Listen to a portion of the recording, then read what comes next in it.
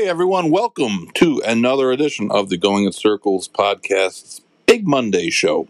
My name is Charles Simon. I'm the host of the Going in Circles podcast network. My friend and co-host of the Big Monday show, Barry Spears, will be with us right after the first break. Barry and I will be at Tampa Bay Downs on Saturday. If you're in the area, check us out. Let us know. Come say hi. But we'll definitely be over at Tampa Bay Downs on Saturday. Tonight, we're going to talk about what else? Bob Baffert and more lawsuits, as Churchill Downs seems to be holding their ground. New York Times report came out this afternoon about that, which is not entirely unexpected, but we will talk about that. We'll also give you a rundown of who we would have voted for had we been given Eclipse Award ballots. And they don't let us play, but they'll tell you who we like. And the Mean Queen is definitely going to win Steeplechase. And, various other topics that we always kind of hit or miss. So check it out. We'll be back in just a minute.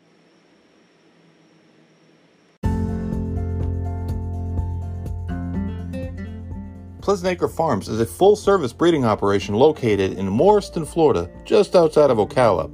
If you want to get involved in the breeding business in the Sunshine State, or you're already involved, Pleasant Acre Farms is really the only place you need to know. Joe and Helen Barbazon, who are just great people, do a fantastic job taking care of your mare. They have a solid roster of 13 stallions with a really diverse group of pedigrees. Your mare will find a match at Pleasant Acre Farms. Currently, the star of Pleasant Acre Farms stallion roster is Neolithic, who is by far a runaway winner of the Freshman Stallion of the Year here in the state of Florida. His son, Make It Big, just made it 3 for 3, winning the $400,000 Springboard Mile at Remington Park, earning 10 points towards the Kentucky Derby in the process. Pleasant Acre Farms is your one-stop shop for breeding in the state of Florida. Check them out at www.pleasantacrestallions.com or on Twitter at PAS Stallions. You can also give them a call at 352-528-2885. Pleasant Acre Stallions, check them out.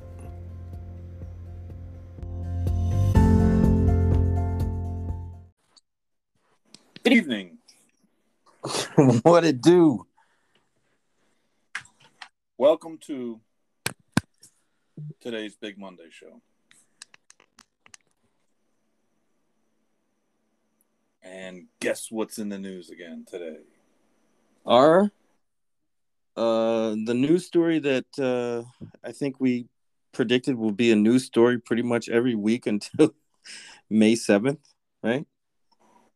That's a prediction I wish was wrong, but unfortunately, it looks pretty accurate because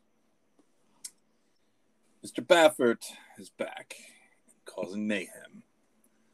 Yeah, as usual. Expected mayhem this time, though. Expected, exactly. It's. I was just a little surprised on the timing in that it's so early in the process of, Triple Crown preps and such that I thought they might wait a little longer, but no, I don't think. I thought that at first too, but then I was thinking also like they gotta have something. So, if he's actually going to try to run, they got to get everything together now, as soon as they can. Well, it takes time for these court cases. So, and honestly, they haven't filed anything yet. Joe Drape kind of broke the story that they had apparently been in contact, Baffert's camp, with Churchill Downs about trying to come up with some sort of settlement, which I guess seems to have been met with derision by Mr. Karstanjian, who was pretty adamant on the record saying that Churchill Downs will vigorously defend their stance, and they might believe that they have the upper hand here. And compared to the Naira case, which was a different story, and people have to remember that when you're dealing with a court of law, that a lot of the technicalities that everybody overlooks when we talk about things are big factors, like considering that Churchill Downs is a private company. I mean, it's a publicly traded company, but it's not.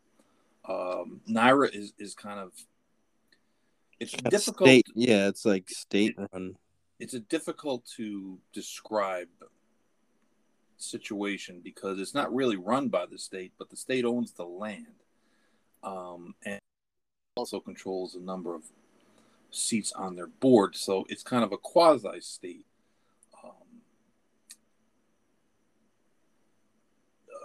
organization. So the fact that property rights holders, they're not the real property owners there. So Churchill Downs decidedly is the owner of the property that Churchill Downs sits on. So Churchill Downs owns the Kentucky Derby, and they, they make the rules.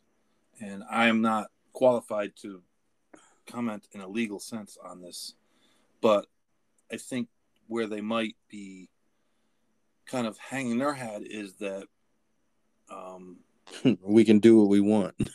Well, not only that, but the points in that you have to earn points for the race.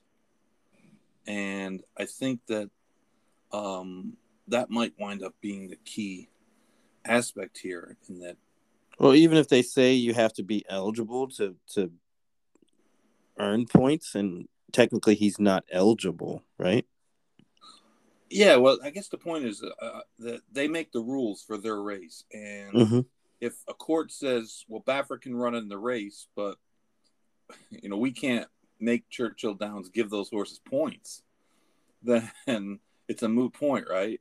Right. It's a non-win-win. Yeah. So, and again, I don't know. Maybe if there's a wonderful legal mind out there that might have some sort of better view of this, hit us up. But this is going to be it's like as the world turns, like it's saga. It's gonna end. And again, this is a big problem that I have with the whole Baffert camp, is that we talk about what's good for racing a lot, and it's weird. It's kind of weird. It really is weird that is a factor all the time. He's good for racing. He's not good for racing. And this is good for racing. That's not good for racing. People don't talk about that with other sports, right? Nobody says, so-and-so, Tom Brady, he's good for football, or he's bad for football, right? It's not really, I've never heard anyone really bring those kind of terms up. And in racing, everything is somehow codified by, you're good for racing, or you're bad for racing, or you're neutral for racing. And this, on the glass half full side, we are going to get a whole mainstream press for this, right? It'll be in the it'll be out there, a lot of free publicity, but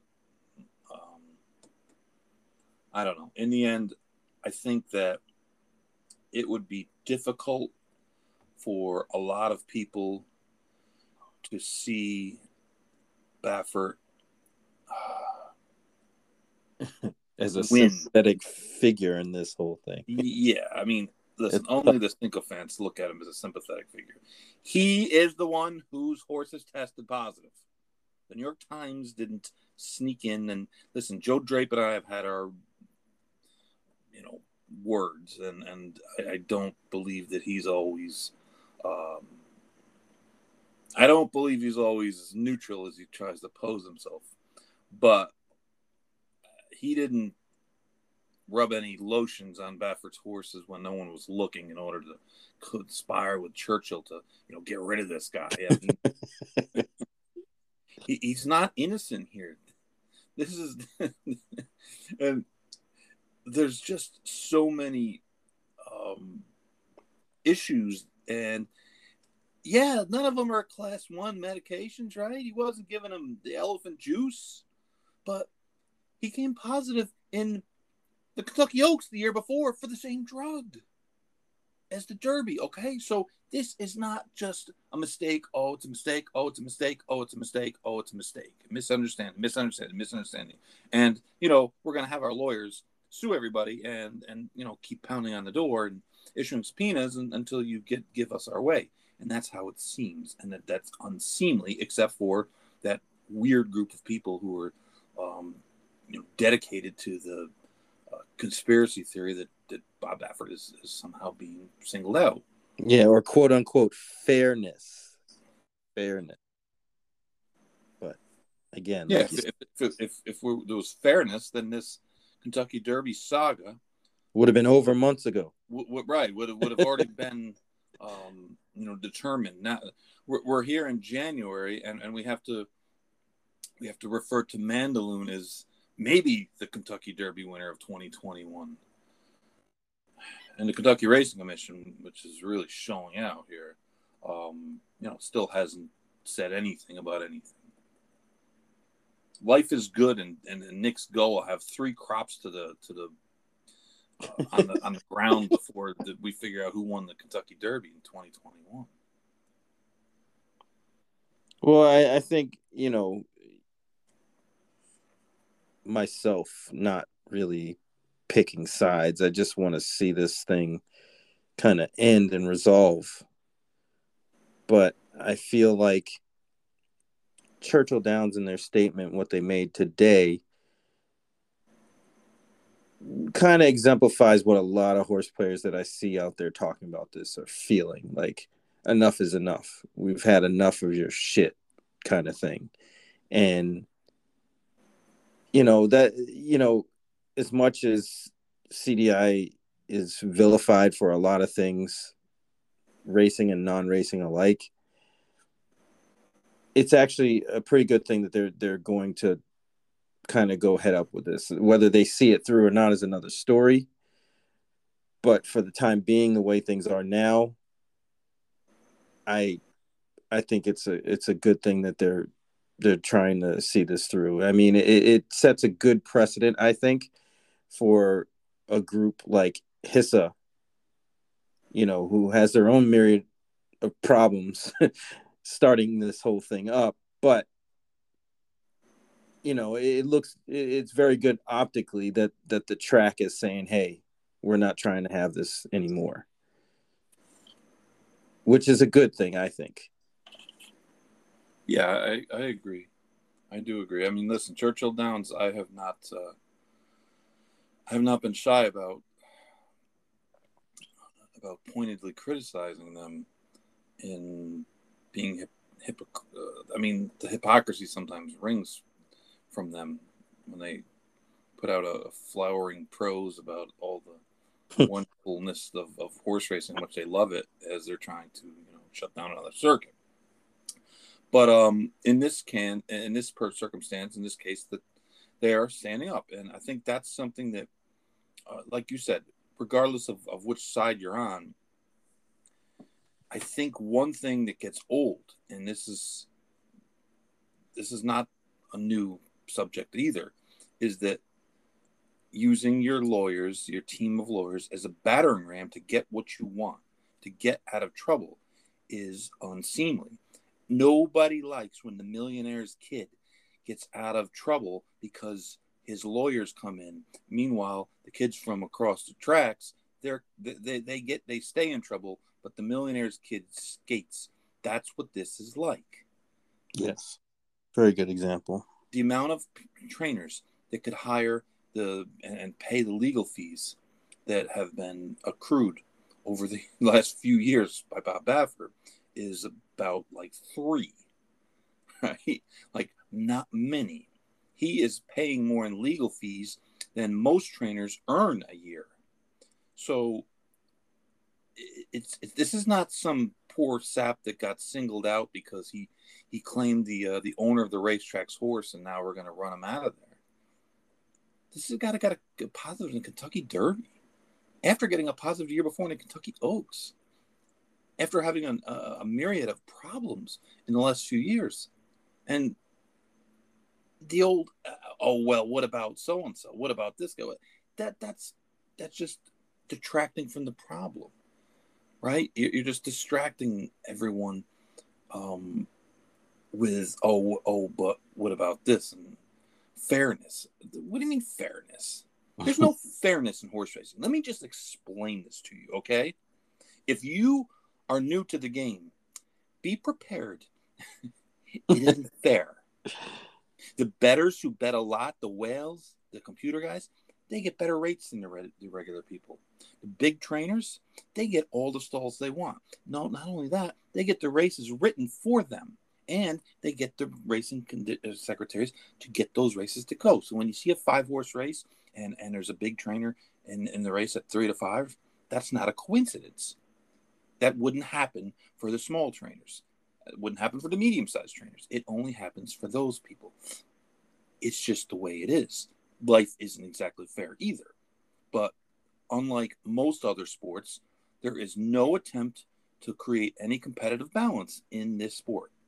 And very, very, very few people, I guess probably like no one other than Bob Baffert has taken advantage of this to the extreme he has.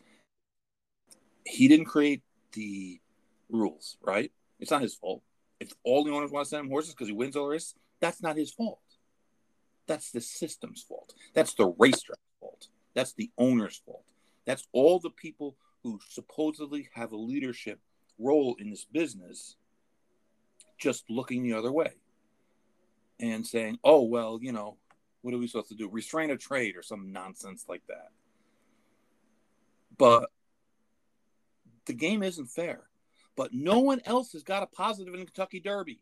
The Kentucky Derby is bigger than all our other. The Kentucky Derby is bigger than 2nd, 3rd, 4th, 5th, 6th, 7th, 8th, 9th, 10th, 11th races put together. It's the Kentucky freaking Derby. Go to the mall, say, name a horse race, and 99% of the people will name the Kentucky Derby. And the other 1% will just like look at you, because they're stoned. But that's just the way it is. It's the biggest race. It's Churchill Downs has used the Kentucky Derby to launch it into a $1 billion publicly traded company, and it's just a huge thing. They've kind of used the Derby as to bludgeon the industry in a lot of ways. Because if you want to pay, you want the Derby, you got to pay their fees. So, but all that's being said is that if Bob Baffert winds up running in the Kentucky Derby, and God forbid winning it, then seriously, nothing I can say, nothing you can say, nothing any of these alphabet soup organizations can say, nothing anyone can say is going to convince people that this shit's on the up and up. Because they're just going to say, oh, in the end, they all bent over for Baffert and they let him win. Yep. And that's the worst thing. That's the worst perception we can have. Perception is reality. Yep. I mean, a guy like me looks at Baffert and says to himself, listen, I have nothing personal against Bob Baffert. Nothing. Bob Baffert is I hate to say this after my little diatribe before, but it's good to have a guy like that, right? It's why baseball wants the Yankees or the Dodgers or a team in the World Series, because they want a team for America to root against. They don't want the Mariners and the I don't know. The Royals. right, the Royals. Because if you're not a fan of one of those two teams, or you're not like a sick baseball fan, like you don't really have much rooting interest, right? I mean, you can't create a whole lot of animosity towards the Royals. But that's the thing about guys who are kind of oversized characters, in that they do provide some, and in a lot of cases, that creates interest, and that's that's something. But he has to take his punishment at some point in some way. If he doesn't take anything ever, then yeah, you have to wonder. It's like, well, how come this guy doesn't get anything ever? everybody's done their days. Todd Pletcher's done days. Graham Motion did his days. Chris Clement, Shug McGahee.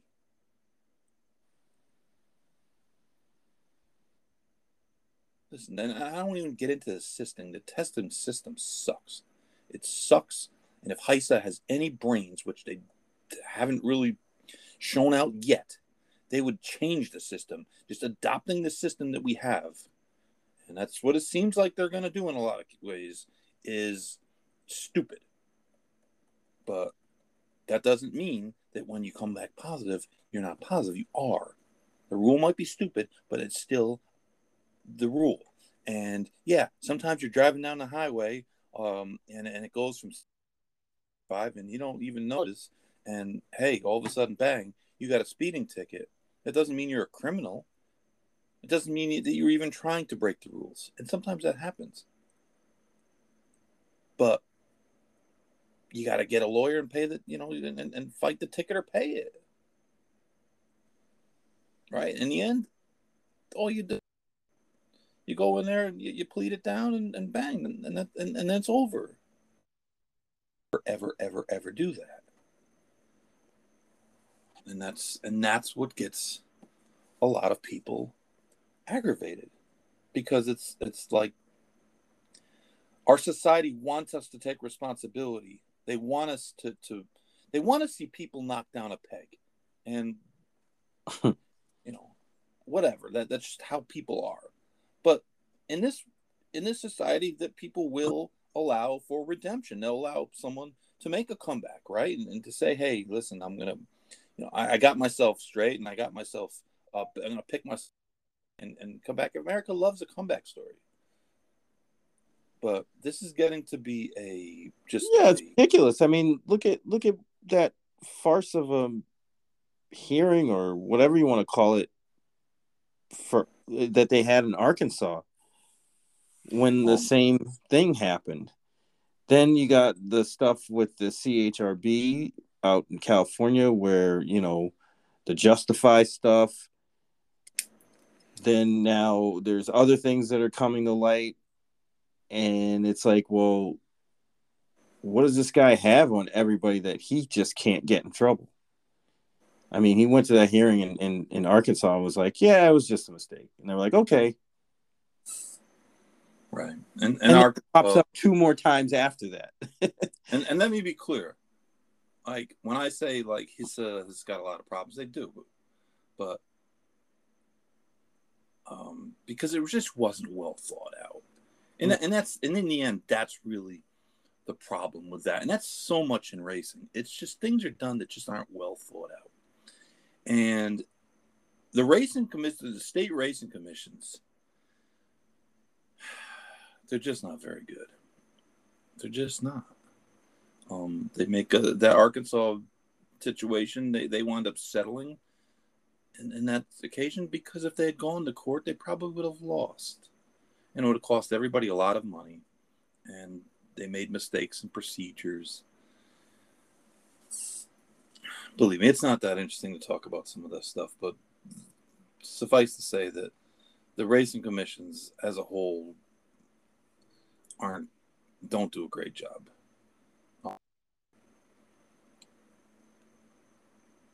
I mean, that's it's pretty obvious, but for a variety of reasons, funding in some ways, oversight in some ways, bureaucracy in a lot of ways. But the HISA issues are going to be. HISA, I was reading through some of the commentary, and because when you put the laws up, you have to put them up for public commentary, and there was a lot of things from the regulation side that I hadn't even kind of considered, like when the HISA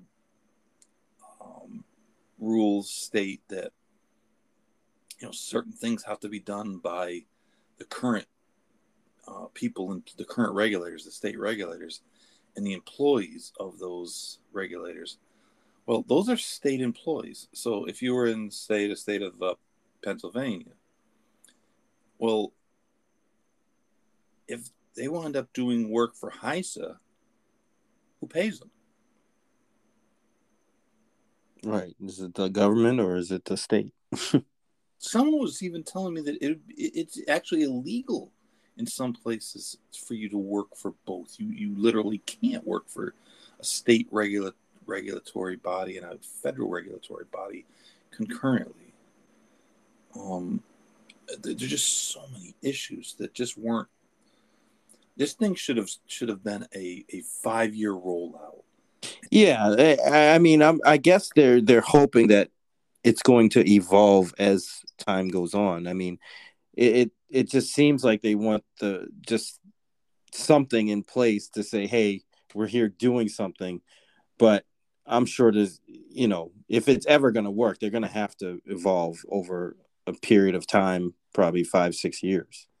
It just seems like it was just put together to get it passed, and then figure it out once you're there. But yeah, that's not always good either.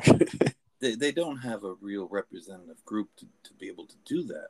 And it's not that the people aren't smart people, but none of them have any racing experience. And some of the people that they've brought in are not the people you'll want. Those are the people you want to change from. It's just so typical horse racing that the people that you did bring in as industry advisors are people that are screwing everything up, that are part of the problem. It's just mind-blowing sometimes. Well, I think it speaks to that whole thing that I always talk about and harp on, where it's like, oh, well, that's what we've always done.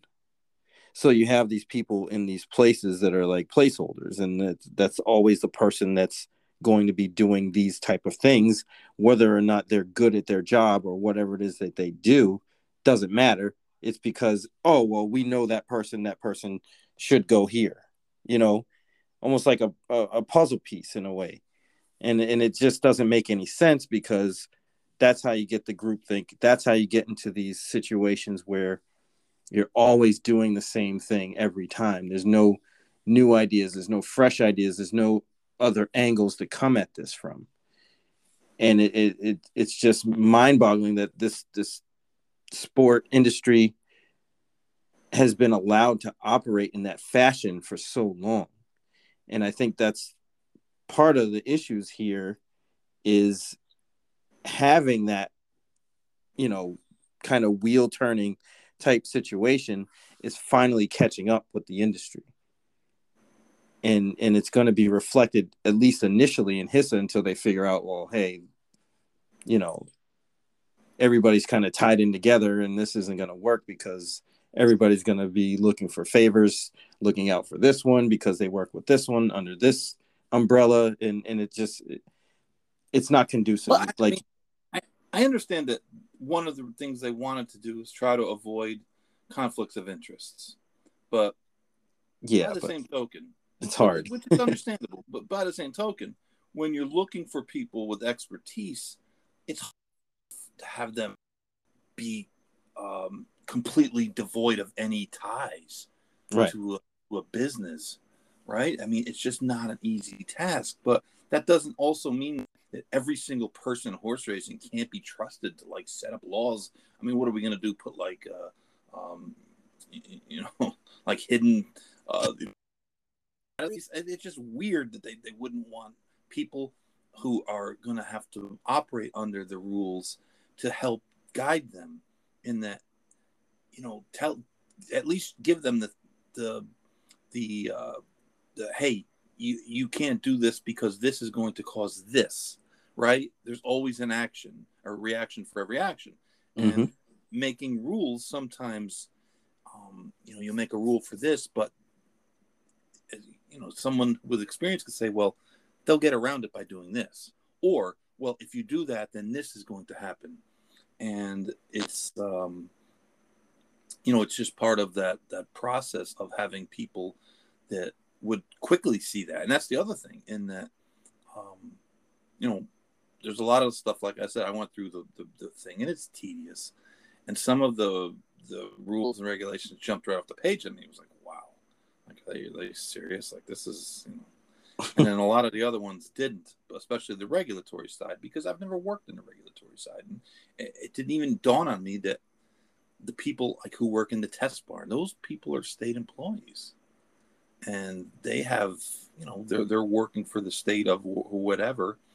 And I don't know that they can be compelled to just do whatever they're told by a third party, you know, like that. But I have my doubts that much is going to get done with that this year. I think what their goal is just to get something established by the July deadline, so that you know, they can continue legally to move forward. Probably something along the safety guidelines, kind of already set. It's just a matter now of getting all the tracks on board. That doesn't say that, you know, there's not a lot of issues with that have to be resolved, especially when you're talking about things that Keeneland and Saratoga could afford that maybe, you know, the Downs at Santa Fe can't. But I don't know. It's. I just sometimes I think that maybe we, as in people that are already in the industry, or, you know, really pay close attention to it,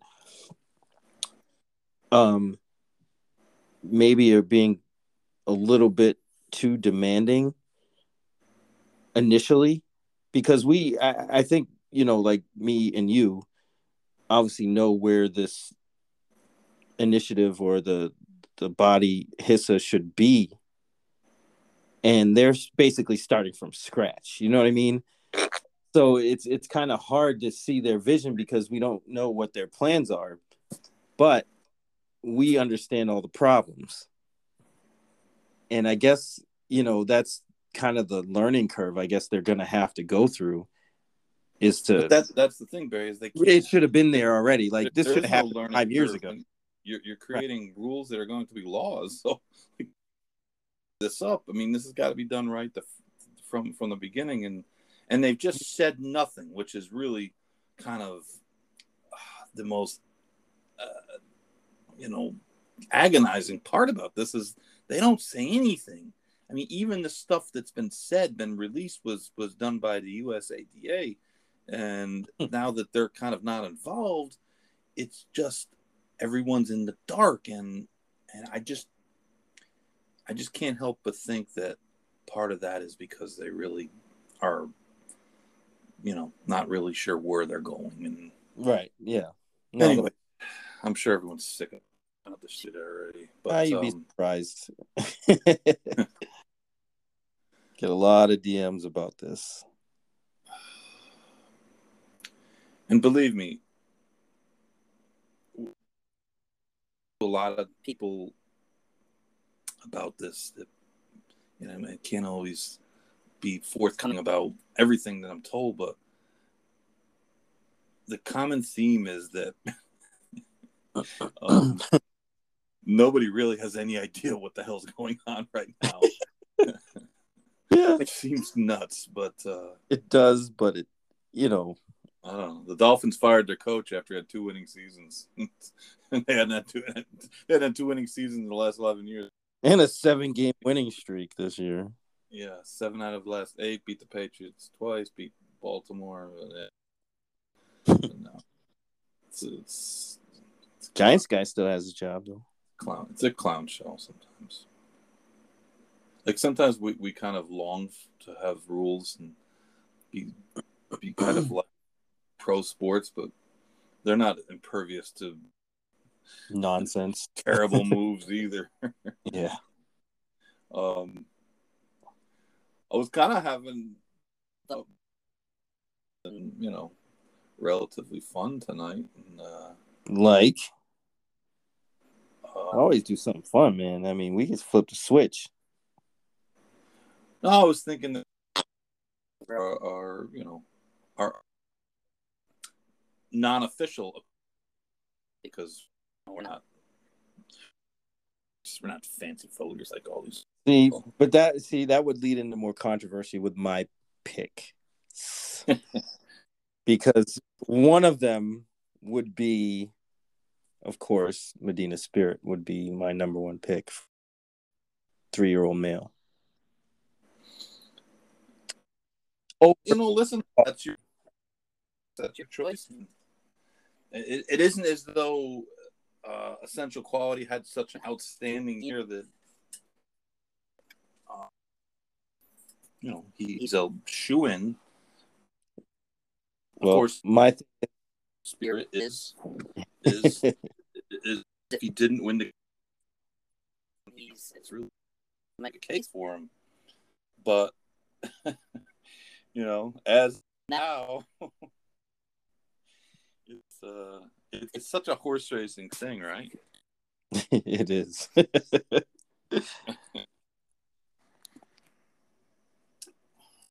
Who would your horse of the year be?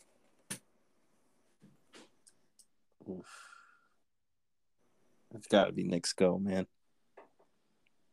Yeah, that's what I'd go. It's Nick Sko. He was the best older horse. He won the biggest race, and he won it. He won a bunch of them. It wasn't like he was winning these races because he got a soft lead, or he won the race decisive all year. He won the Pegasus in the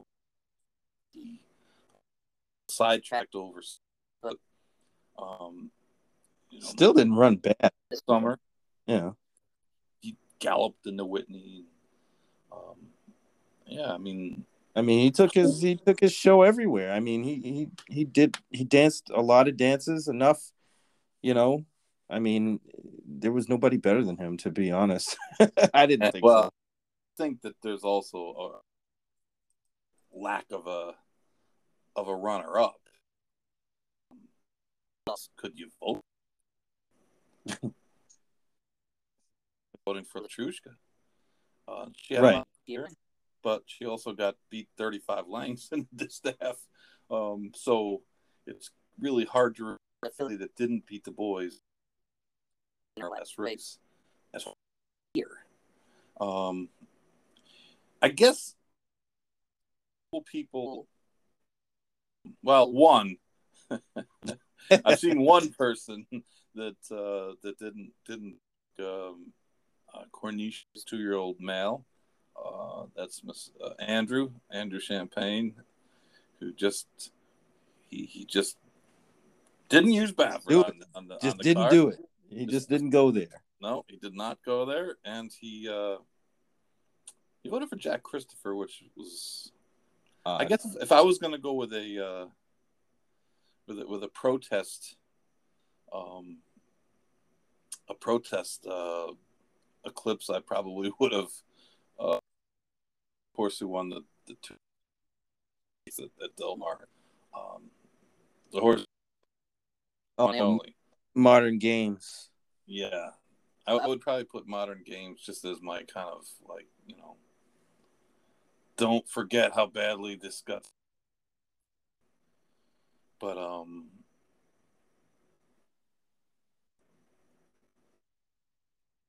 pretty clear cut. I mean, Corniche won the juvenile after winning Call the Races Santa Anita. But whatever it was, he won it, and to have much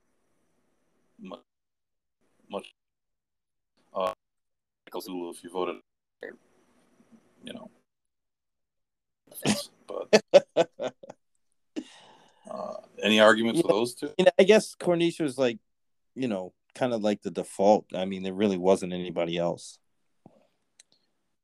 I mean, like you said, the only way you could actually vote against that horse is if you were doing like Andrew did, and just was like, what's funny? What's funny about Corniche is that he respect. No, he doesn't. Like considering him like a Derby horse, it's so odd that he's kind of like the typical Bob Baffert speedy come to hand 2-year-old that horse is going to be juvenile champion and best horse that Baffert has. Kind of like last year, though was credentialed. I don't know. He ran that huge number. He's winning races with you getting back to that. That other horse that he unveiled, I'm really fond of, unfortunately. Which one? Wharton. Oh. Horse looks like a monster, my guy. Like the 19 hands tall horse? Yeah, the giant one. Yeah. The horse looks like a monster. For the barn this week. I saw that.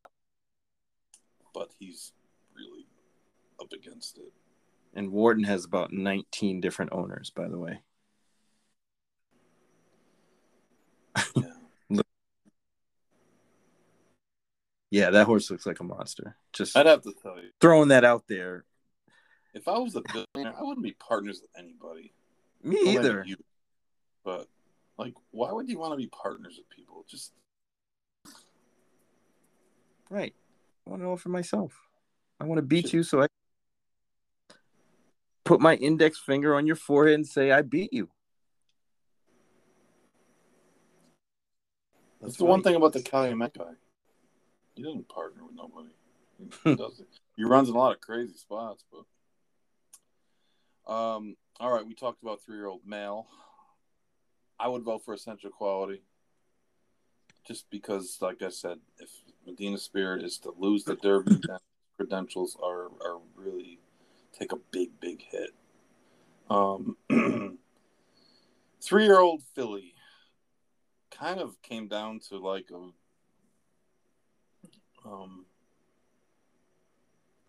war of attrition, right? I mean, Mouth that looked like she was going to be a runaway winner until she started losing. Though, taking into consideration her season is probably the best. I mean,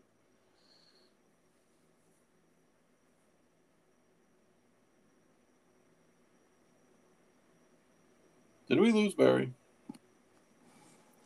We might have lost Barry. We'll take a break and see if we can find Barry. Hey guys, I wanted to talk to you quickly about some of the changes coming to the Going in Circles Digest, which is our sort of weekly newsletter that we've put out that covers a wide variety of topics. Just lately, we've added some guest columnists. Sid Fernando wrote a great piece for us a couple weeks back, and Julian Brown has really helped us out with some excellent handicapping articles, and we're going to expand on the handicapping, especially with Julian's writing, Julian used to write for American Turf Monthly, but it's something that we think people seem to be interested in, and certainly any timely topic is something that's going to be covered, and we're going to do a lot of our weekly previews, especially for the big days and the Triple Crown races. We also want to put it out there that anyone that has something to say, you can be a guest writer. Just contact me. There's a variety of ways. Going in Circles podcast at gmail.com is probably the easiest. And we'll put you out there. And we're not exactly at the distribution point of the New York Times or anything, but we do get a lot of click-ons. And if you have something to say, well, we'll help you say it.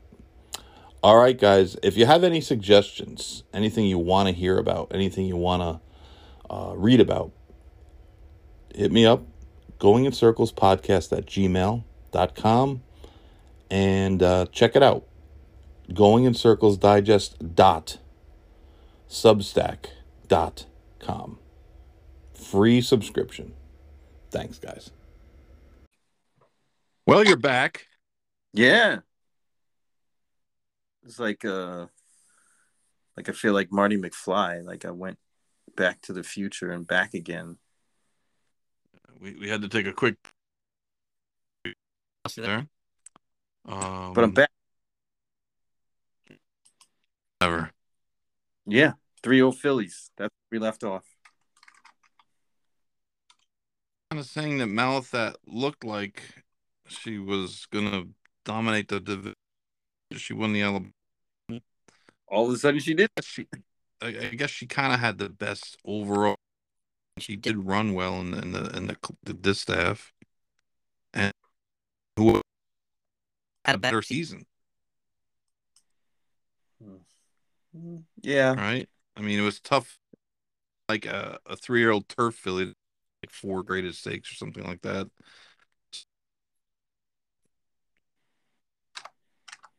Yeah, I could buy that. I mean, it's another one like Corniche where, really, who else could there have been?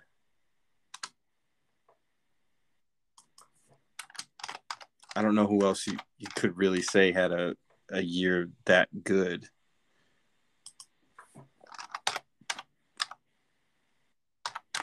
Yeah, it was and it looked in the season. It looked like it was going to be a for 3-year-old dirt at least, and it just never happened. I mean, yeah, because like Clairiere could have been, but she kept running behind other horses. Right. I mean, you could make a case for Santa Barbara, maybe. I Yeah, mean, stakes, but she didn't really have a huge seed. right. Mouthat's body of work was better, slightly. Right. Male sprinter. It's got to be Jackie's Warrior. Although I could make the case Golden Pal was probably second, but Jackie's Warrior is a beast. Wow. No, that's what I mean. Golden Pal raced what 3 times, 4 times, 3. Then he ran Yeah, which didn't theoretically, run a step. right. So Yeah, Jackie's Warrior. It seems logical there. with you there. Um, Billy sprinter. Yeah, see, this is where I have to say you gotta. I have to go with Gamine over. I think it's going to be interesting to see. CC had a decent year. Sprint has almost always gone um to the breeders. Mostly because there's just not very many, graded grade one, especially races for fillies. That's true. I would probably vote for CC, I would vote for Gamine. but I wouldn't hold it against anyone for voting for Gammy. I mean, she did have a good year, and she suffered a little bit from she wasn't as good as she was the year before, Right. right? So It's even still though if you put a different name on her season and a different trainer, obviously because of all the all that nonsense, it might be unanimous pick. she'd have a lot more backing, I believe. But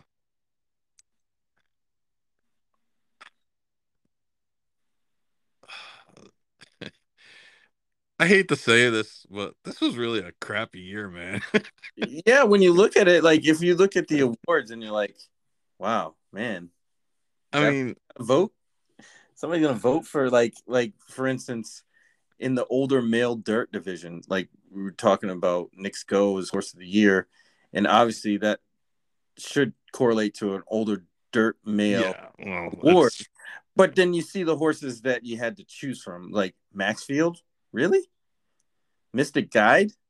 Huh? Silver State. No, it's Right. Like, well, behind Knicks Go, who was there? Like, Nick Sko is a slam dunk. I mean, for Phillies, Latrushka's a slam dunk. yeah, Um,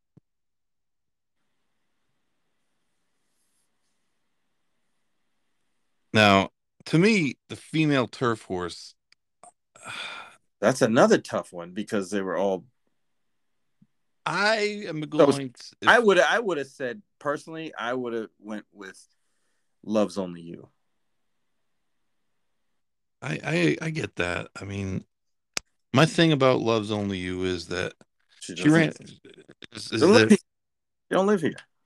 well, not that is that I thought Warlike Goddess had a really good year. She was consistent all year. She won all her races, and she ran really good in the Breeders' Cup. She just got beat, and the course probably beat her, having to come wide. She was like the only horse to really rally wide like that. And I mean, when a Miesk comes over or a Goldakova comes over and they just dominate, and we didn't have anybody else that, you know, the Phillies looked more like the boys, which we'll get to in a second, then I could say, yeah, I get behind that. But I think Love's Only You had a really good year. She won a bunch of stake races, and she was pretty dominant in those races. It wasn't as though she was tripping out or winning because everything's set up. Um, and honestly, like I said, she was a really good. Even her last race, though, that was the one that kind of sealed it for me. Yeah. So, male turf horse.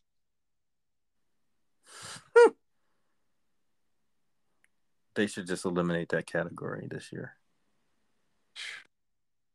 I mean, right, Give it the channel maker.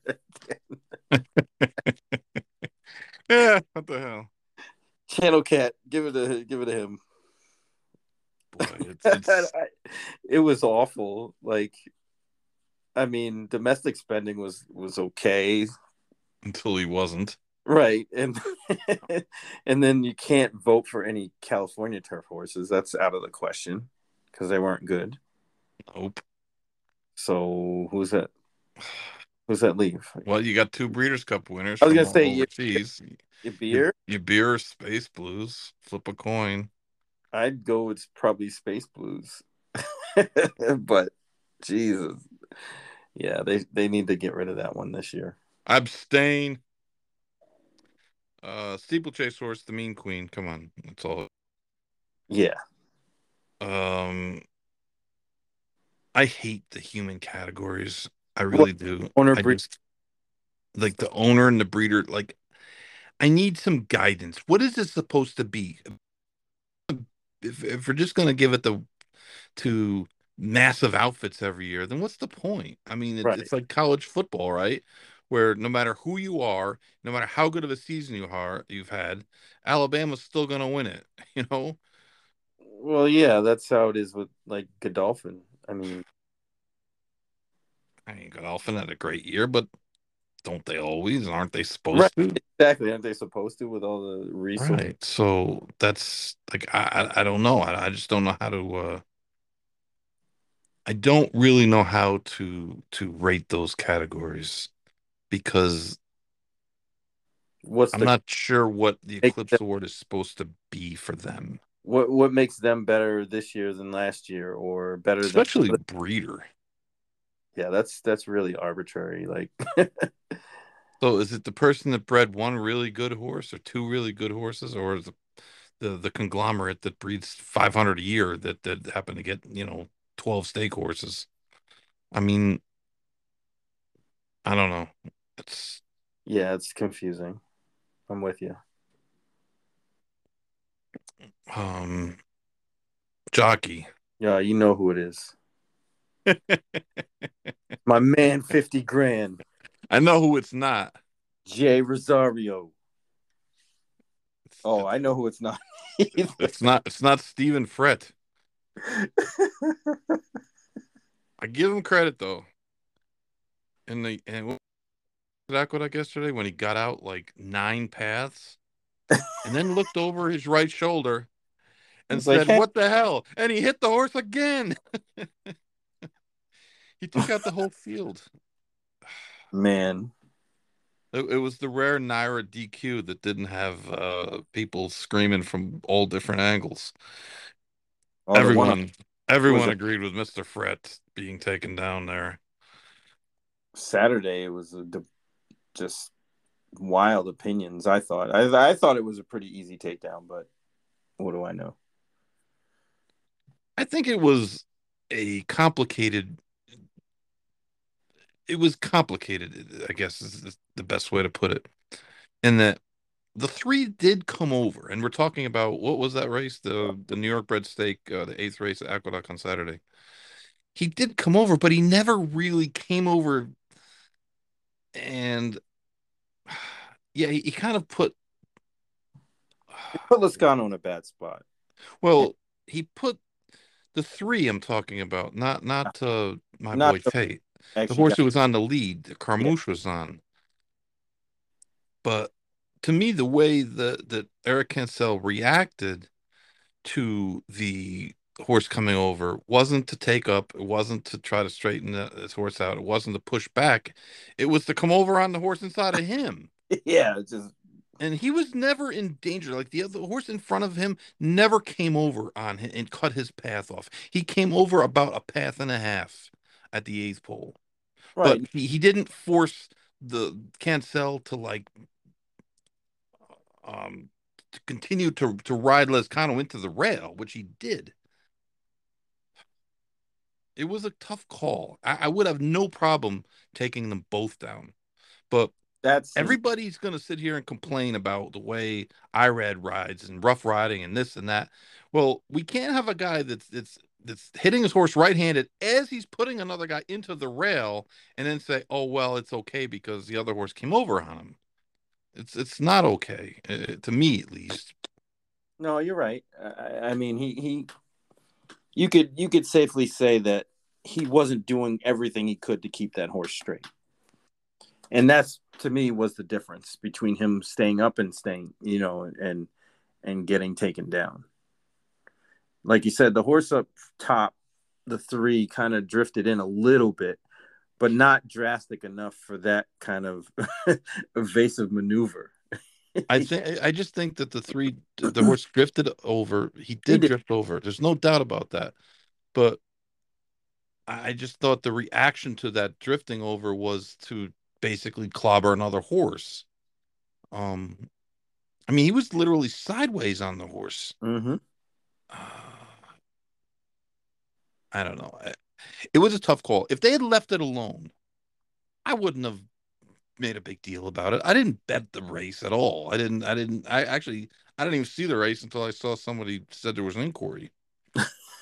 So, but once I watched it a few times, I said, well, you know, there's kind of separation between the horse on the lead and Cancel's horse a little Right. bit, and Even he's the one who caused the his horse to go into right because Lescano's they weren't horse. head and head. You know what I mean? Like he was Right.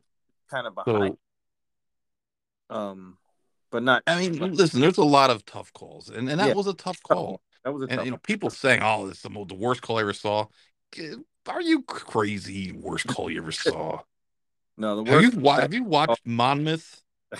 Hello, or California? No, They the take worst down the call wrong horses. was a standard bred. That one you showed me from the Red Mile. Oh my God, that was the worst ever. That was the worst. That was the worst I've seen. Gabe and I still laugh about that. But that one at Monmouth was second. Yeah, when Paco should have got the Academy Award, Man. he air checked. Well, California had a bunch of them last year. They had a bunch of them where they Okay. just Yeah, like in consecutive They days. took the one horse down because he went by too fast or something. It was, I don't know, but Barry, the one thing that gets me is, and I've been a proponent of this for a while, is that stewards have got to clean the game up. The jockeys can't be expected to clean the game up. The stewards have to do it. The Right. stewards have to make sure that the jockeys know that it's unacceptable to, when you're making contact with the horse inside of you who's on the rail, to keep hitting your horse right-handed. The jockeys have to be reminded to ride straight. And by reminded, I mean given days or giving increasingly bigger fines. And that's the thing is, you don't always have to take a horse down to find the jockey. And don't find these guys $500. Guys making $20,000 a week. You're gonna find them $500? They Come get on. 1,000 and walk away easily. Yeah. It's an epidemic of some sort. I mean, and it's everywhere. Everywhere you ride, there's guys zigzagging all over the place. And you know what? It didn't used to be that way. Yes, there was always riding. That There was always issues in races. There was always tight quarters. Yes, but you watch how guys will look over their shoulder to the right or to the left and angle over there. That stuff didn't used to happen on the regular basis like it does now. It just didn't. Watch the races from 20 years ago. I know the video is in high def and might hurt your poor eyes, but could you imagine the great race the Holy Bull won the Travers with Concern? These days, they would have wound up in the 14 path. Seriously, if That's not Irad was exaggeration. That's why riding Holy Bull and Chuck. Concern was the only horse coming on the outside, he would have herded him to the winner circle outside. He'd have been over to Crown of the Track. It's like that St. Mark's Basilica one. Oh, that was ridiculous. Well, and that's the thing. Everybody's like, "Oh, we should have those Category 1 rules." Yeah, guess what happens when we have them? Nothing. Let me tell you something. The stewards are never going to have enough cojones to find these guys the proper amounts or set them down the proper length of time to really make a difference. It's just not going to happen. And think about it. Under the rules we have now, the guys are all over the track. You tell them, don't worry, your number's going to stay up. Yeah, they wouldn't care, especially in a big race. They're like, yeah, whatever, man. I wouldn't blame them.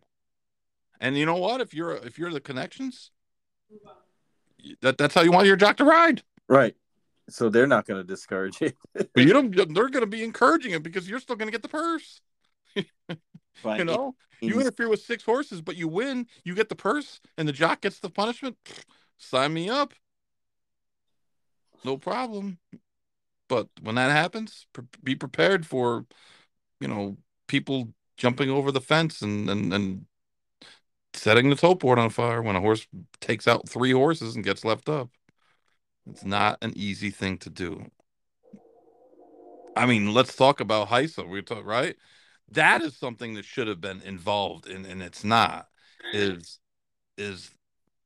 I don't know how race riding, how the whip use, they can make a rule for whips, but they can't make rules for riding. steering, yeah. Yeah, that to me is a little baffling. Just another case of people who really don't get it, calling the shots there. But that is a safety issue. I mean, that is the one of the most obvious safety issues that exists.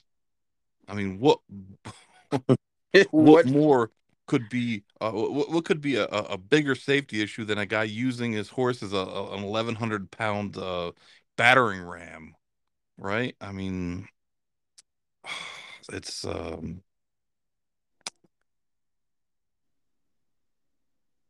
it would be nice to have the same rules everywhere. Yes. It really would be. Like in New York the other day, there was a horse that beat the gate, and they're claiming, though I can't find the rule in the rule book, though it's not, you have to look at it online, and it's kind of it's a it's not easy to do, but they're saying that if a horse beats the gate, then they're disqualified. They're not declared a non-starter. What? Yeah. But if it was in a different state, then they could be declared a non-starter. And I mean, let's just standardize rules on the track. I mean, I can't believe why would we have different rules from state to state? That doesn't make sense. I can't believe there's more than one on that issue. That's absurd. All right, we haven't finished. All right, we're at owner breeder. We like, yeah, whatever. And Apprentice jockey. Apprentice jockey. I don't know. The guy in Maryland was on fire. Charlie Marquez. Yeah. Jessica Pfeiffer. Yes. Okay. Showed more versatility. If I had an actual vote, I would have actually paid attention and I would have actually done more research. But because I don't really play Maryland, I don't really play California. I don't know who John Geraldo is or where he rides. I'm sorry to, but he's Mid-Atlantic also. Like, yeah, I don't have an opinion. But if I had an official vote, then I would have got an opinion. I would have watched and I would have done the research, which is always kind of a cop out when people say, "Oh, well, I'm going to abstain because I don't know enough about it." Well, it's horse racing, okay? It's not that hard to look it up. Look up the numbers. That's what the game is built upon, right? Just look at it. Talk to people. It takes 5 minutes. But I don't have a vote, so I don't know. I'd give it to Jessica Pfeiffer because I like the name Jessica. Okay. Trainer. Yeah, I'm pretty sure this was a slam dunk for Brad Cox. I'd vote for Appleby. I don't care. Well, I mean, he got a good case. Got a good case. I can't say that. The only time the guy lost is when he beat him. His other horse beat him. He did it on the East Coast. He did it in the West Coast. He went to Canada with Bill Walton Street. It was his third string. Yeah, he kicked their ass in the 2-year races. I mean, he did it all. You ain't lying. He earned as much money as John Sadler did in like 15 starts. I was gonna say in like a quarter of the races. I mean, last quarter. That's got to be the greatest earnings per start. Yeah, he was money in the bank.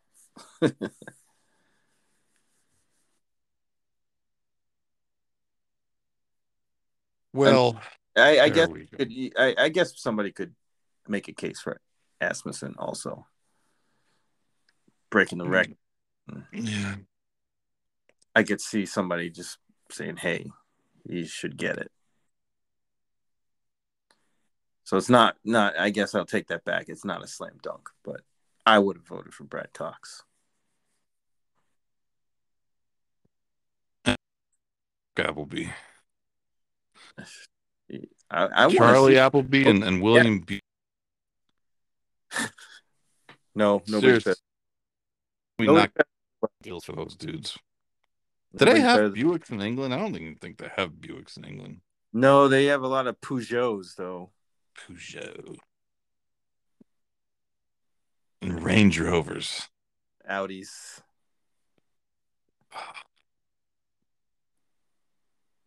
Mercedes, of course. Of course.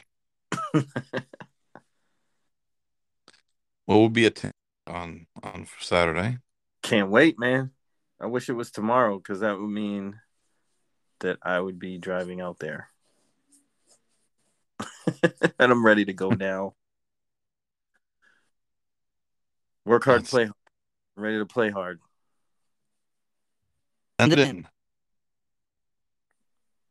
It's more of a social affair, though. I think it's going to be more of a social affair on Saturday. But still, I like that kind of social affair where I can still hit a few races without being crazy, unless I stay up late, like on Thursday, handicapping my face off for Saturday. Yeah, mid-70s. No rain. No rain. Picture. Yeah. It's supposed to get cooler on Sunday though, but Saturday mid-70s. Just like we like it. Yeah, man. Winter doesn't seem like it's coming. Sir. You got to put an asterisk next to that. Well, here. I mean, sorry. It gets down, I'd say 60-ish for like the last 2 weeks of the year, and then it's back up to 70, 75. We had like 3 days where it was not. Yeah, it was 80s. It was 82 today. Right, that's perfect. Can't get better. 10-day forecast in Hallandale. Rain for Wednesday and Thursday. So guess what? More Tapeta. Temperature I see for the high temperature in the next 10 days is next at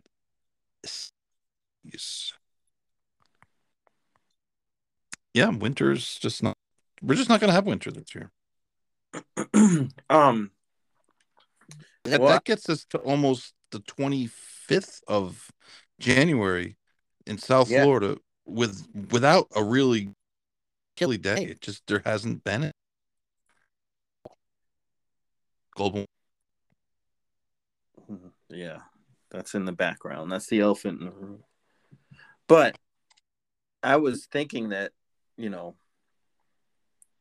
they're going to shut down the turf course until Pegasus Day. They really should, to be honest. Well, they haven't been on it very much. No, they really should just scrap it until there's rain 3 days. I'm guessing Wednesday, because if it rains, like, gonna move. The weekend. The weekend's full. Maybe they'll get the outdoor scoreboard up. Have we figured out who's running in the Pegasus outside of Nick Sco and Life is Good? Because they had like 4 Todd Pletcher horses were invited, and he doesn't seem to have any interest in running any of the other ones. Yeah, so he knows what he has. Clearly, Mandaloun and Midnight Bourbon won't be showing up. Since they're supposed to run next weekend at Fairgrounds. I'd like to see Concert Tour show up, but I don't know if that's in the cards. Especially, do you think they'll have a 50 card that day?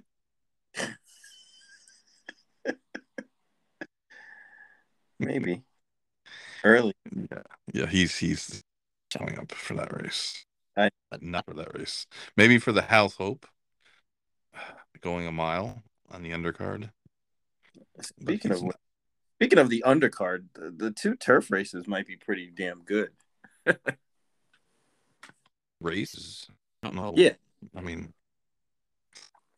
I'm not exactly Pletcher who's showing up for any of these races. It's funny because like Horse Racing Nation has like a page dedicated to the 2022 Pegasus, and there's only 3 horses on there as probables. Oh, they added another probable. It was the other Pletcher horse, I think. Fearless? Oh yeah. He's not. He's gonna run in the undercard. Right. So it's basically just Nick Sco and Life is Good. I'd like to see. Would you be really enthused with those 2 horses if you had a really good horse? Not that there's that many really good horses. Depending on my horse's run style, yeah. Like I think a horse like Sir Winston. Sir Winston's going to be in there. Right. At least that. I mean, what's the payday on that? On a $3 million race? Third. Third. Excuse me. Gesundheit. 300K. So in that area. And just think, you would think that there's a really good possibility that those two horses won't finish 1-2 just on their running style alone. Only two in the race. True. But they might just be so far ahead of everybody. I'm here for it, though. Man, that's going to be great if it happens. I want it to happen. I need it to happen. I mean, Flightline's not coming. No, definitely not. He said a race in March. One before the Met Mile. One race before the Met Mile is in March. 8 Rings. Isn't that Baffert's horse? 8 Rings. Yes. I see that horse in too. He's not coming. Why not? Baffert never ships to South Florida. What do you mean? He won it. With who? Mucho Gusto. He that was an audible too. He was like, "Hey, just go there." Yeah, and win. Mucho Gusto had a chance to win it. I mean, 8 Rings couldn't win it. If I was riding Life is Good and you were riding Knicks Go, Sir, disrespectful. Express Train. Would you ship him across country to get a spanking? Ginobili's would definitely run in the mile race. He didn't run very well last time out. Midnight Bourbon's not coming. I mean, there's like literally nobody left, man. Well, I saw the caveat that they're going to adjust the invitations over. Well, listen, if you want to be invited, you can be invited. If you have a horse that's not like a 20 claimer and you want to run in there, they will invite you. That's not a problem. I'm sure we're going to see a whole new list next Sunday. It's not the velvet rope is dangling, man. They're dying to let people in. I just don't think a lot of people want to go in this club. So they got 2 gangsters in there. You don't want to mess with these 2. Oh man! I'm telling you, it could wind up being a match race. No, we don't want that. I kind of want that match race. It'd be kind of they'd go at it now. Oof. Man, that'd be Throwdown City. Well, the Pegasus turf, the Colonel Liam is definitely pointing there. Yes. I think your boy Channel Cat, right? Cat, he might show up. I don't know who else is going to really show up there, though. That's what I mean. It's just so wild that Largent isn't. No, he ran He did not. He didn't run well the other day. No, he did not. He did not. They said it was a prep for the Pegasus, but I don't think it was a prep for the Pegasus. I think that was it. Yes. That was it. I don't think that there was any intention of Mr. Pletcher running that horse back, unless the horse won by 12 or something. But maybe never surprised. I'm down kind of trying to follow the footsteps of Colonel Liam in the Tropical Park Derby to the Pegasus. I'm sure Maker will have a couple in there, right? He always does. It's just amazing how Colonel Liam just like tailed off after that last year. He just didn't. Oh, after the race on Derby Day where he dead heated. Yeah. And that was kind of it for him. He really didn't do much at all after that. Doswell, he'll probably be in there, right? Channel Cat. Traveler, I'm sure they'll try it. Many spots. I'm okay with that. And running it right. You would think. And then this Philly. a Pegasus Philly turf, Doesn't look too bad. which is no, it's a good race. Right. That's what I said. Those undercard races actually might be better than the main attraction. As long as they don't have Amari Stoudemire riders up again, we're good.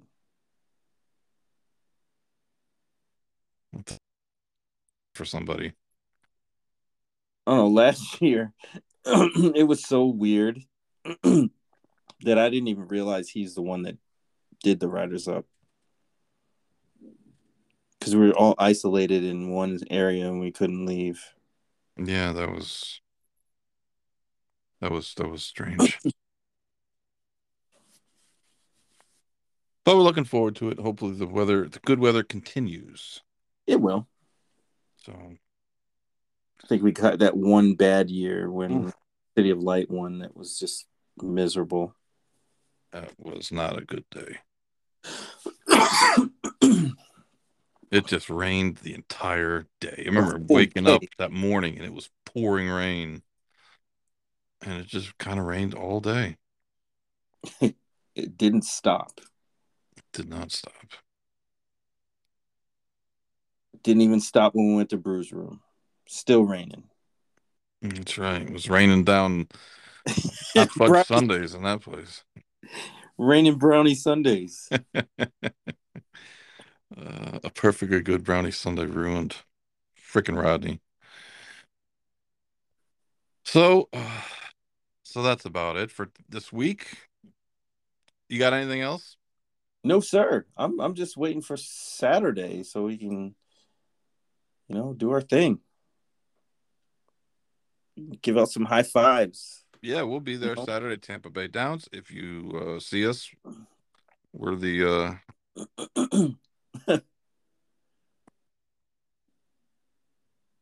for Barry and Chuck. Yeah, Chuck will be the one signing all the autographs. Yeah, Tampa will be about the third youngest people there.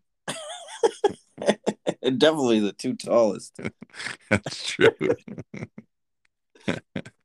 Yeah. So man, Eddie C, tallest guy in the game. Eddie C, he's gonna be there. He'll be over at the driving range trying to hustle some old timers with trick shots.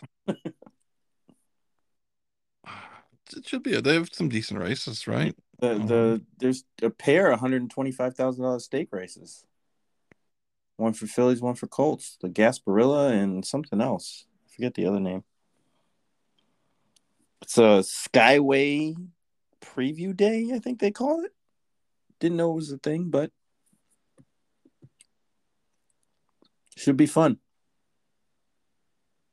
I'm just happy there's not going to be raining. Well, that's a good thing. Though it is Florida, and you never know. Don't do that.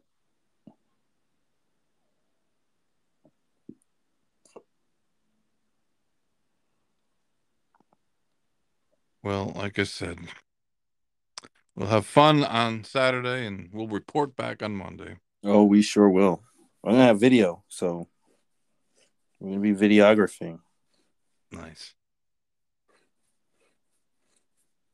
Sounds like a plan. Well, gonna go and watch the rest of this boring national championship game, which Alabama, I'm sure, will win in the end, because they always do. Which, of course, makes Rodney happy because he's somehow an Alabama fan. How? How does this happen? I don't even know. Rodney's never even been to Alabama.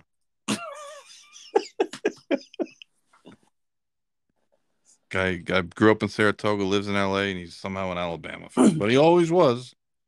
So I never forget. We had seats. Kenny No gave us seats to the Orange Bowl one year, the year Michigan played Alabama, and Sean Alexander was the big star for Alabama.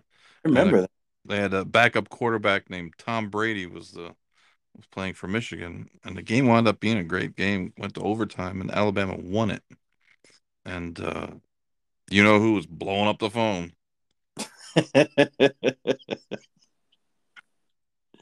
And the one thing about that, I remember Kenny Noah gave us tickets. He gave us like a stack of tickets, and we were in the 50-yard line in the upper deck. They were good seats, and there wasn't that many people there. I mean, the place there was probably, I don't know, 40,000 people in a Hopefully Bama 65, show up. 70,000 people stadium. Yeah, I'll never forget that. It was a great game too. I mean, it went back and forth the whole game. And like I said, we didn't know who Tom Brady was. Sean Alexander, he was the star He was player. the guy. Yeah. But yep. Now those same tickets probably be $500 a pop. Easily. Yes, sir. But that's the Knicks won already, so I'm still kind of stunned that the Dolphins fired the best head coach they've had in 20 years. Yeah, that's no bueno. He'll get hired up right. He'll get hired by someone right away, The Bears. and we'll bring in some jerk because this guy Stephen Ross is a jerk. He's a jerk, man. The guy bought the team, and his big play was, oh, I sold minority shares to Serena Williams and Mark Anthony and J Lo. Like, I don't care. Sign a freaking linebacker, jerk. Can he just take it back and be like, "Nah, we're just kidding." Oh, and then he was gonna. Oh, the celebrities are gonna have a celebrity thing. I felt like, what I felt like doing. I felt like doing a Ray Lewis on the guy, not shoot him, but like go over there and like put my shoulder right into his chest and crush him to the ground. Nobody cares about that stuff. Oh, we have the tennis tournament now. We stole Key Biscayne, and now it's in a parking lot. Who cares?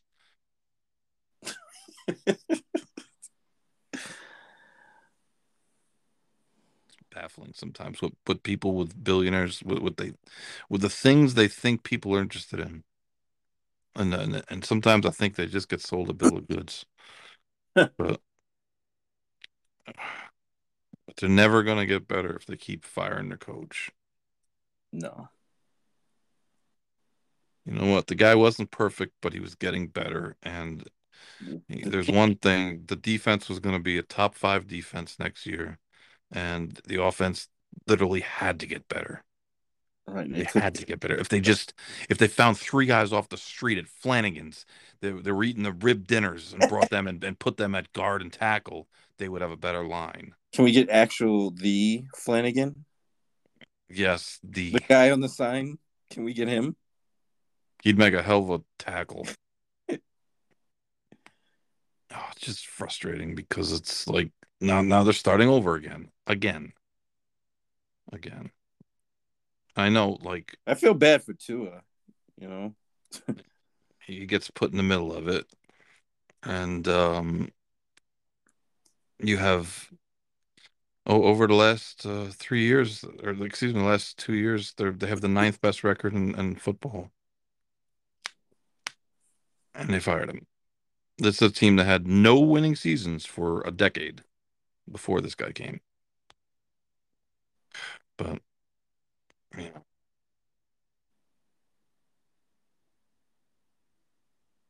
Weak sauce.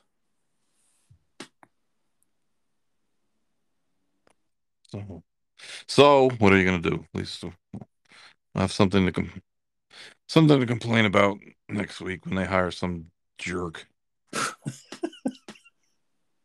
Convinced they're hiring a jerk, huh? I'm convinced they're gonna hire a jerk. They better not hire Jim Harbaugh.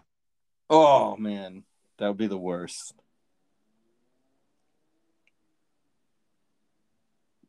Take his brother, but not Jim. Jim's showing interest. I bet you they do get him.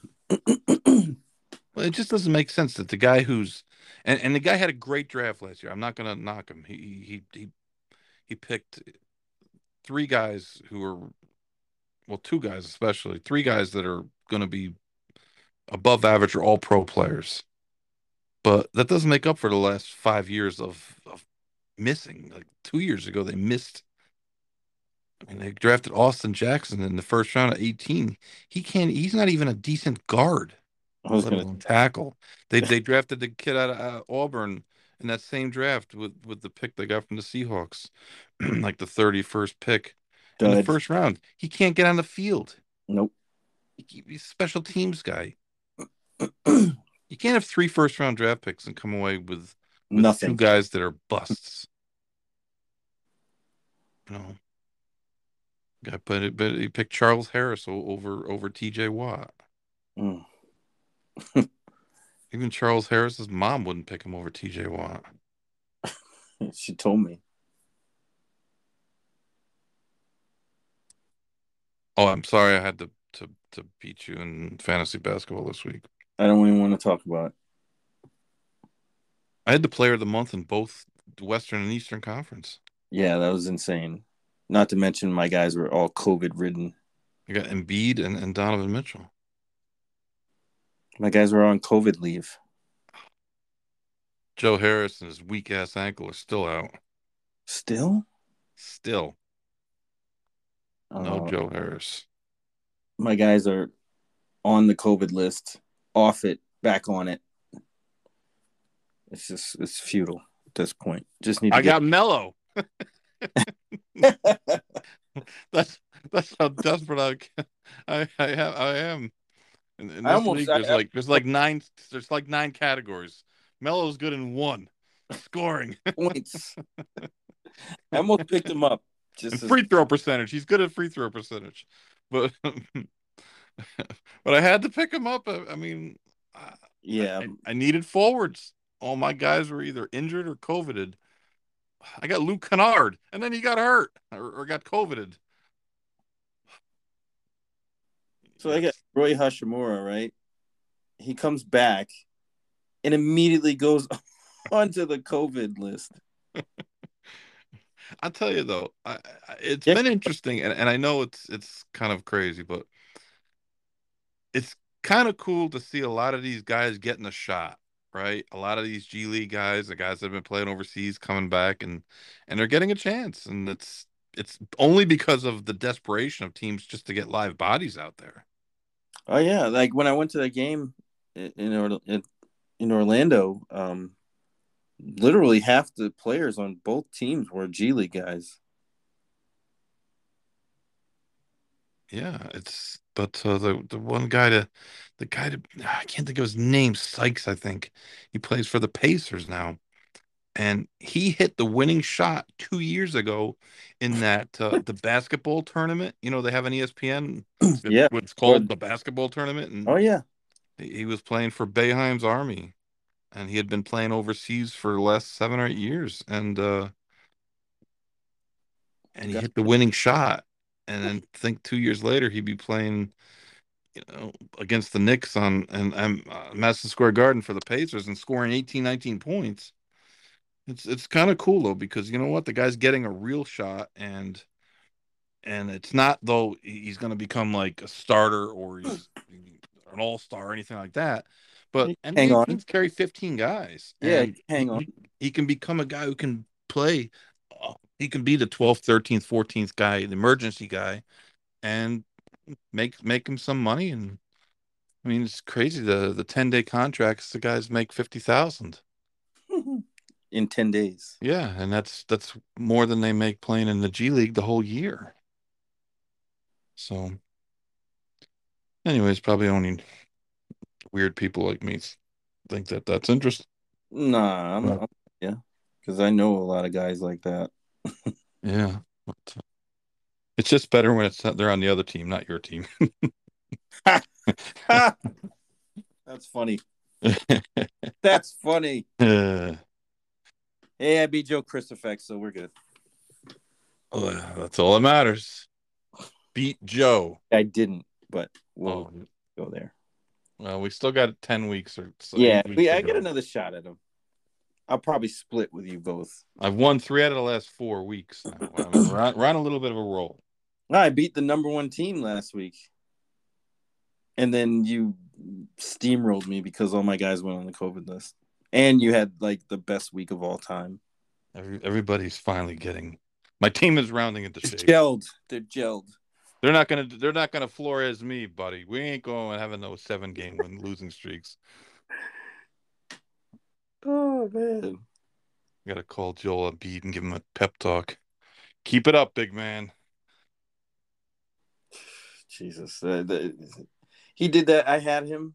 I think it was 2 years ago, and he was great up until like I want to say it was like April, and then he like busted his knee, fractured his face, and just never played. He was non-existent. If he stays healthy, he's nasty. But That he is. sick. That he Sick. is. And we're gonna do a special show this week We with are. with Sid the Kid. Oh, that's right. Yeah. What about that? Yeah. Oh yeah. Tape We're gonna one do. Sunday. Do a Pegasus show. We'll do a Pegasus show for sure. All right. So we got some things coming up. We got some things for everybody to look forward to. That's right. If we didn't dazzle you tonight with our talk about Bob Baffert, HISA, um, fantasy Clips basketball, Awards. and Gee. our Eclipse Oh, Award ballots that are fake, nowhere to go but up after tonight's show. But yeah. thank you for listening. We got to end on a high note. We do appreciate it. And if you're at Tampa, please make Yeah. sure you send a message or just look for the guys, the two tall guys. One's bald and the other's got a bandana. Oh yeah, bandana's in effect, man. What color are Make we gonna out wear? a new style for Saturday. New style bandana. Oh man, I might see some new stuff. Sounds like a plan, my man. All All right, right. Well, thank you, everyone. Seriously, thank you for listening. And you ever want to reach us, Going in Circles podcast at Gmail, or hit us up on Twitter or Facebook or just about anywhere else. literally anywhere else. All right. We'll see you later.